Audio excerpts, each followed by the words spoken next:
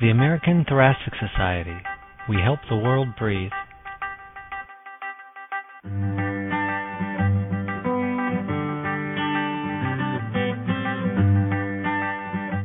Hello, I'm Nitin Seam, podcast editor for the American Journal of Respiratory and Critical Care Medicine.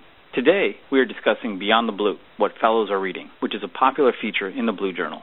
In Beyond the Blue, fellows, as well as their faculty mentor, discuss important articles in their area of interest that are not published in the Blue Journal. In the June 15, 2015 American Journal of Respiratory and Critical Care Medicine, University of Chicago Pediatric Sleep Fellows Alex Gilels Hillel and Mona Philby, as well as Pediatric Hematology Oncology Fellow Gabrielle Lapin-Carr, reviewed 3 important articles related to pediatric sleep apnea with their faculty mentor, Dr. David Gozal. As background for our listeners, Dr. Gozal is a leading expert in pediatric sleep apnea and is the Herbert T. Abelson Professor of Pediatrics at the University of Chicago, as well as the ATS President-elect. Dr. Gozal, please take us behind the scenes of why you decided to submit to Beyond the Blue. Well, first of all, thank you for the opportunity to talk a little bit about one of the areas that I love most in respiratory medicine, and of course it is pediatric sleep medicine. The reason that we thought it would be important is that there is relative paucity of articles being published in the Blue on pediatric sleep disorder breathing, and when they do, they are very much tackle areas that are very specific. And therefore, we felt that for the more general readership of the journal, it would be very important to get a flavor of the large array of topics that could be potentially synergistic to the activities of pulmonologists, critical care physicians, and sleep medicine physicians that primarily deal with adults, but sometimes are confronted with a pediatric case, and in this case, we thought that it would be useful to bring this area to the forefront through Beyond the Blue. So the 3 articles that were reviewed included one on quality of life after pediatric adenotonsillectomy for pediatric obstructive sleep apnea. Another was on asthma outcomes in kids receiving, again, adenotonsillectomy for obstructive sleep apnea. And finally, there was an interesting article on the incidence of OSA in sickle cell anemia. You mentioned picking things that are of relevance and interest to Blue Journal readers and pulmonary critical care sleep physicians at large. I was wondering if you could tell us a little bit more about your thought process behind picking these 3 specific articles. Well, of course, we wanted articles that were very high quality, that we felt the methodology was very sound, that tackled or addressed specific issues that I think every physician is concerned about, and also addressed issues that can be transferred or in the context of managing the aging pediatric population and the transition to adulthood, that there would be an overall interest of the readership, not just on the pediatric side, but also on the adult side, because at one time or another, physicians involved in the care of patients with any one of these diseases may be confronted with some of the issues that at the moment are pertinent to the topics that were covered in these 3 specific manuscripts. Thank you for that explanation. I did want to step back a moment, since all of these articles obviously deal with pediatric obstructive sleep apnea, and again, many of our listeners are adult providers. So can you review some of the basics with our listeners regarding pediatric OSA? I guess I'd start, before asking you about diagnosis and treatment, about telling us what's known about the pathogenesis in pediatric obstructive sleep apnea.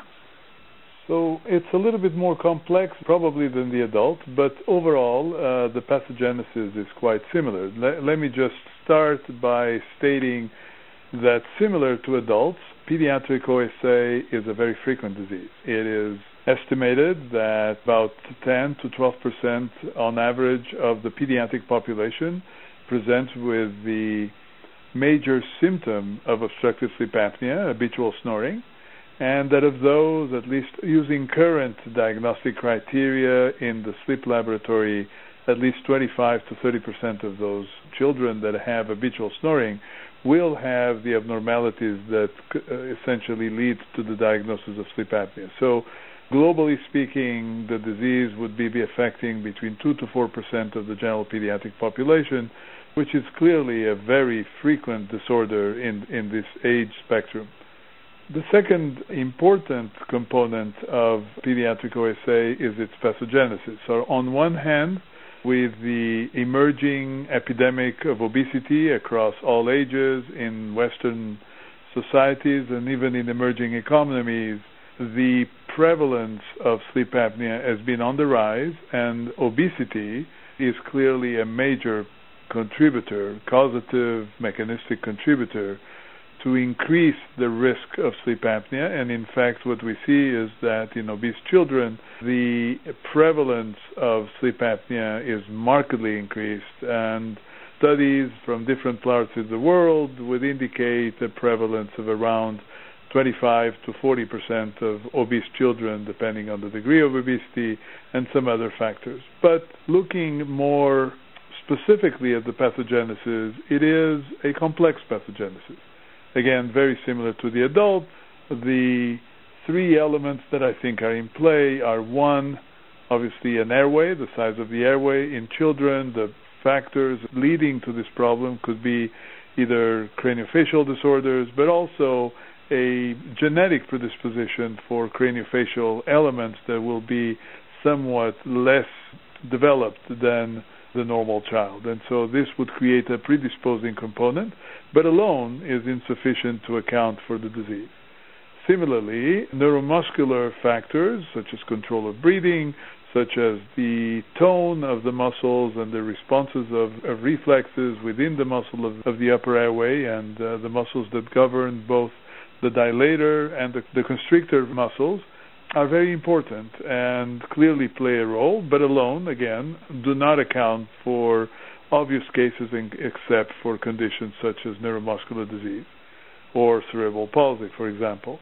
And then the final element that I think is obviously important is the anatomical, but of the airway component with inflammation, which is where in children the primordial and predominant contributor is the presence of upper airway lymphadenous tissue proliferation and hypertrophy, in other words, enlarged tonsils and adenoids. So, for example, we could be in a situation where a child with kissing tonsils may not have any snoring at all and no sleep apnea on polysomnographic assessments, and then a child with relatively very mild increases in the size of the adenoids and tonsils may have very severe sleep apnea due to the other factors contributing to a greater degree. Thank you for spending a couple of minutes describing what clearly is a complex disease. And I would like to talk a little bit more about diagnosis and assessment of severity. In adults, we use a threshold apnea-hypopnea index to both diagnose OSA as well as assess whether it's mild, moderate, or severe. Children, I understand it's not as clear-cut. If you could please tell us how pediatric OSA is defined and then how severity is assessed. Well, first of all, the diagnosis at the moment relies, at least as a gold standard, on an overnight sleep study, very similar to what happens in adults. The use of home-based polygraphy, which has become very popular, of course, in adult patients, is not as extensively employed in children, although experience is being accumulated now more recently in the last 12 or 18 months that would suggest that with certain adjustments that this might be possible. Now, speaking to the demarcation or classification of the disease, the upper airway of children is relatively less collapsible. It seems almost a little bit paradoxical, but the upper airway of a normal child is very resistant to collapse. So because of this unique feature, the mechanisms of which I won't go into detail, but suffice it to say that they've been tested quite extensively by several leading authors, including Dr. Carol Marcus at Children's Hospital of Philadelphia. This work has led to the understanding that the normative data is different from that of adults. And so to that effect, apnea-hypopnea index of less than 1 is considered completely normal. In fact, an AHI of 1 is already 3 standard deviations beyond the mean for a pediatric healthy child population. Therefore, AHIs between 1 and 5 are viewed as mild obstructive sleep apnea. 5 to 10 are viewed as moderate, and more than 10 are viewed already as severe obstructive sleep apnea. So clearly criteria that are very different from those that are used in the adult population. Thank you for that explanation.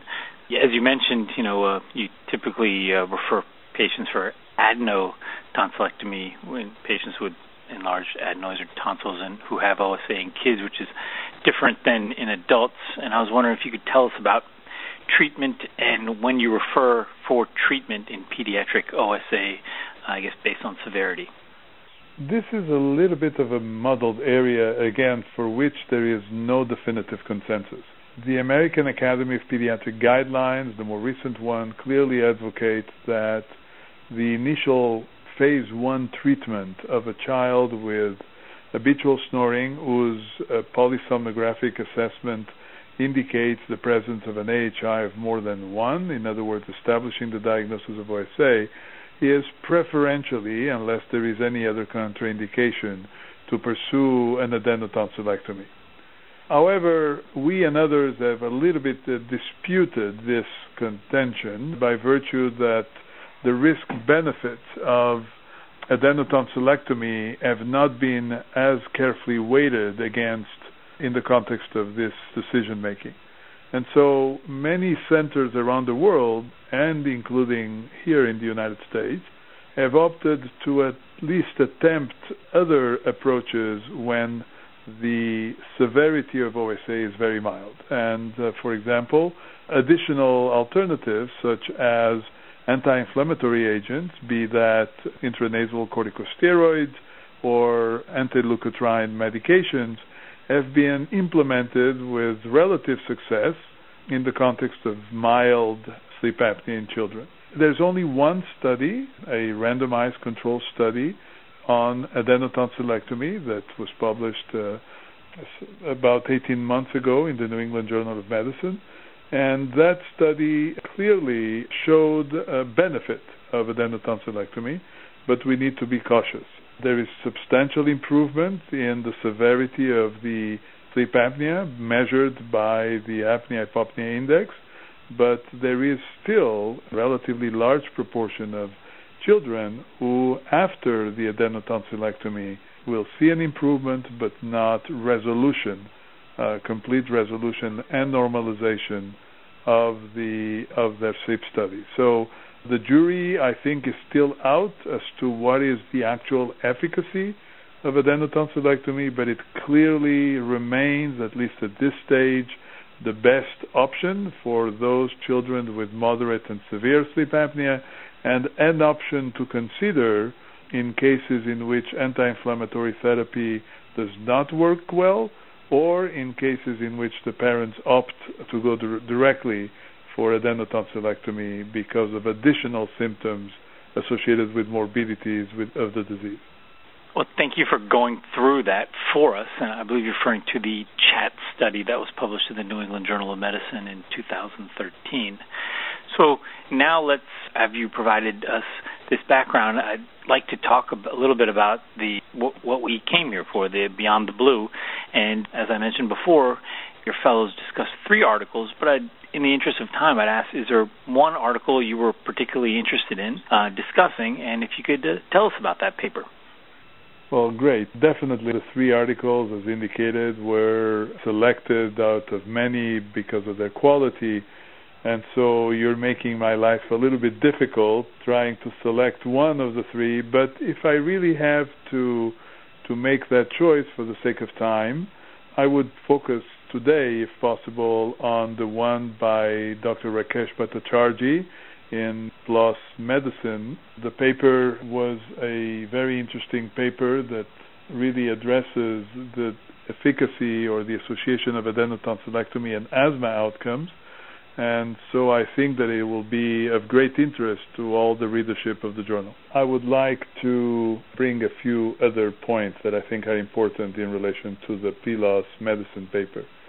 The first one is that although this is obviously a retrospective longitudinal database, the numbers are very important. We're dealing with a group of 13,500 children that had asthma that underwent in that period of time a adenotonsillectomy. We believe that the majority of those children underwent the surgery for the presence of symptoms that would be suggestive of sleep apnea. We don't know for sure if they went through the process of the sleep study for the diagnosis, since at the time of the database, which covered the period of 2003 to 2010, there's only a proportion of children that undergo sleep studies, and many of them do not get the sleep study before they go through the adenotonsillectomy. So, assuming that the adenotonsillectomy was done for the majority of cases for symptoms of sleep apnea, which is a reasonable expectation based on several surveys,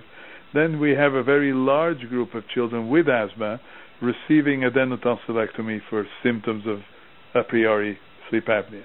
And in parallel, we identified for each one of these children 2 age, gender, and geographically matched children with asthma without adenotonsillectomy, so that we had 27,000 or so controls. Obviously, these are very large numbers. And what we looked at was 2 outcomes. One was to look as to whether the admissions or severity or the presence of any indicators of the severity of asthma as measured by occurrence of acute asthma exacerbation in the database or acute status asthmaticus was present. And second, whether there were changes in the utilizations of asthma medication prescriptions. And on both of these, we found that the children that underwent adenotonsillectomy for suspected sleep apnea, I'm assuming, had major improvements in the severity of their asthma, both from the context of admissions as well as the context of therapy. And in fact, they had started with much more severe asthma, and after adenotonsillectomy reverted to the same level of asthma severity than the matched controls that were identified. So the overall conclusion of this study is that adenotonsillectomy for a priori obstructive sleep apnea improves the severity of asthma, but that also it tells us that children with obstructive sleep apnea symptoms, underlying presence of asthma, are more at risk of having a more severe course and severity of their asthma. So I think that this is a very enlightening study, one that clearly provides a lot of ammunition to start thinking of the overlap possibility on the presence of both sleep apnea and asthma in children with asthma, and so that the presence of snoring and other symptoms of sleep apnea should not only not be ignored, but should be actively and prospectively sought in the context of any encounter between children with asthma by their physician. So I guess if I could talk a little bit more about that, then it was a retrospective study describing the overlap between pediatric asthma and OSA.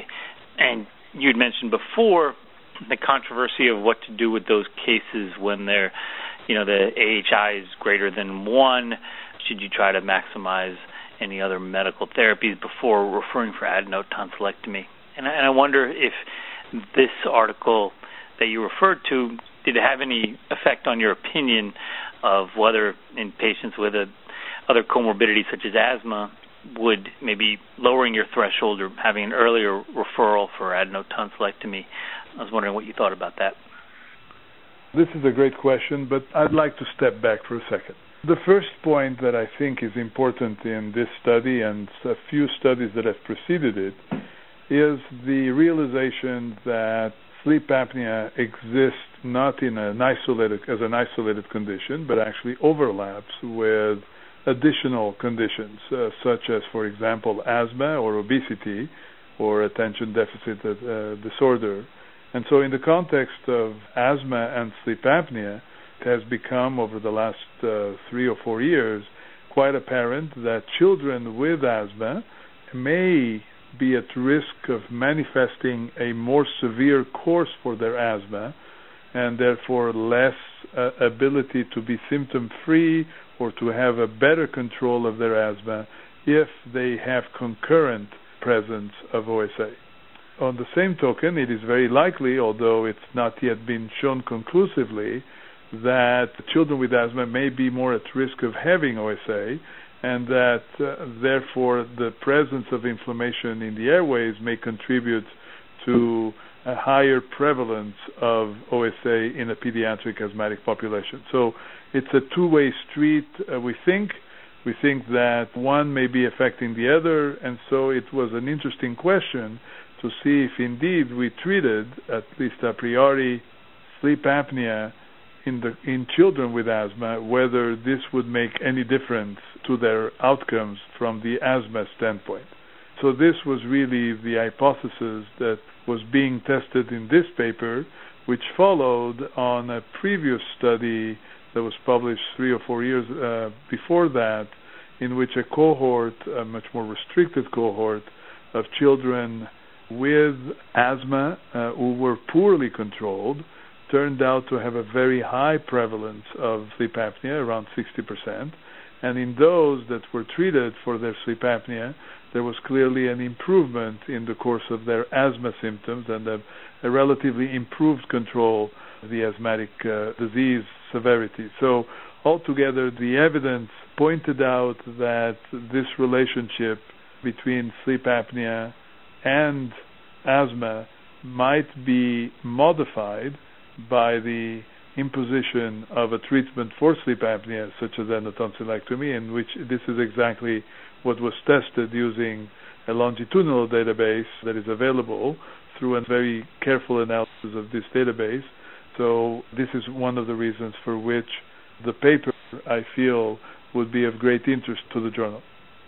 Certainly is very interesting. The Pelos Medicine paper you described, published in 2014, adding to that body of literature describing this overlap and the question of treatment of the OSA improving asthma outcomes. So again, retrospective, but something very interesting and something I'm sure you'll be following very closely.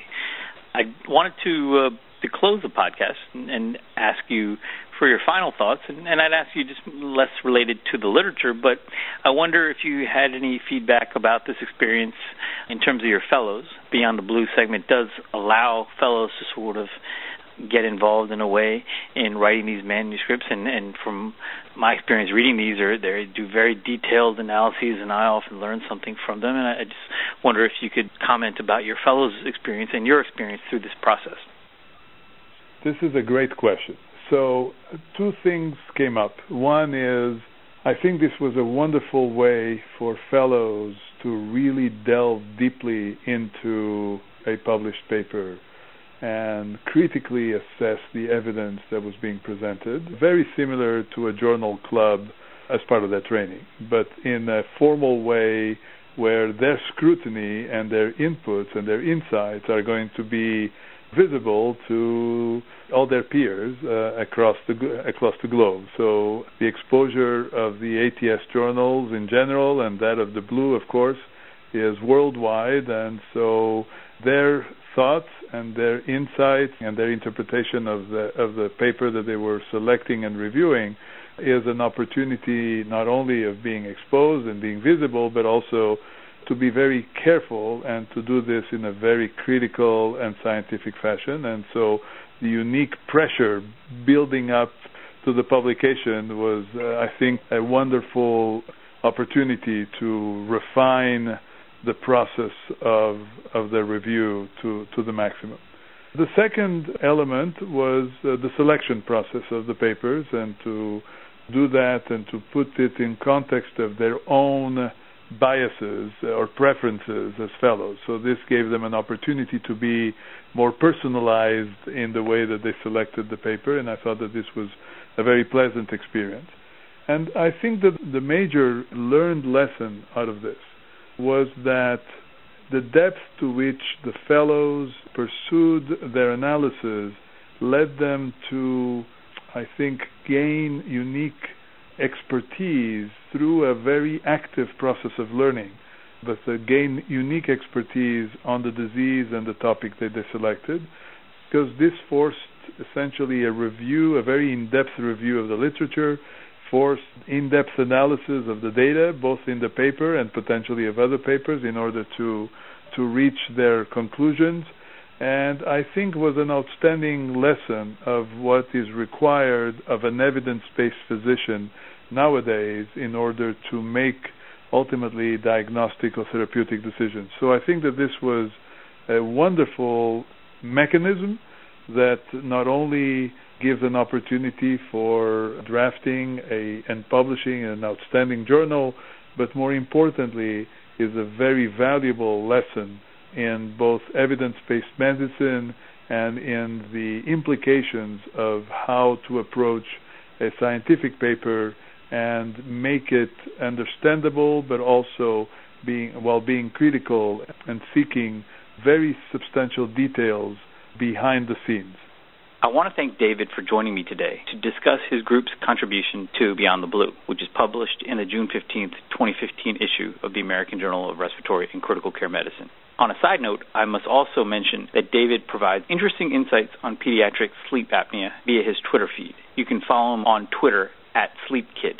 Finally, you can find this podcast as well as our other article discussion podcasts at atsjournals.org, or you can subscribe via the iTunes store by typing American Journal of Respiratory and Critical Care Medicine in the search box. You can do that on the computer or on your mobile device. I'm Nitin Seam for the Blue Journal.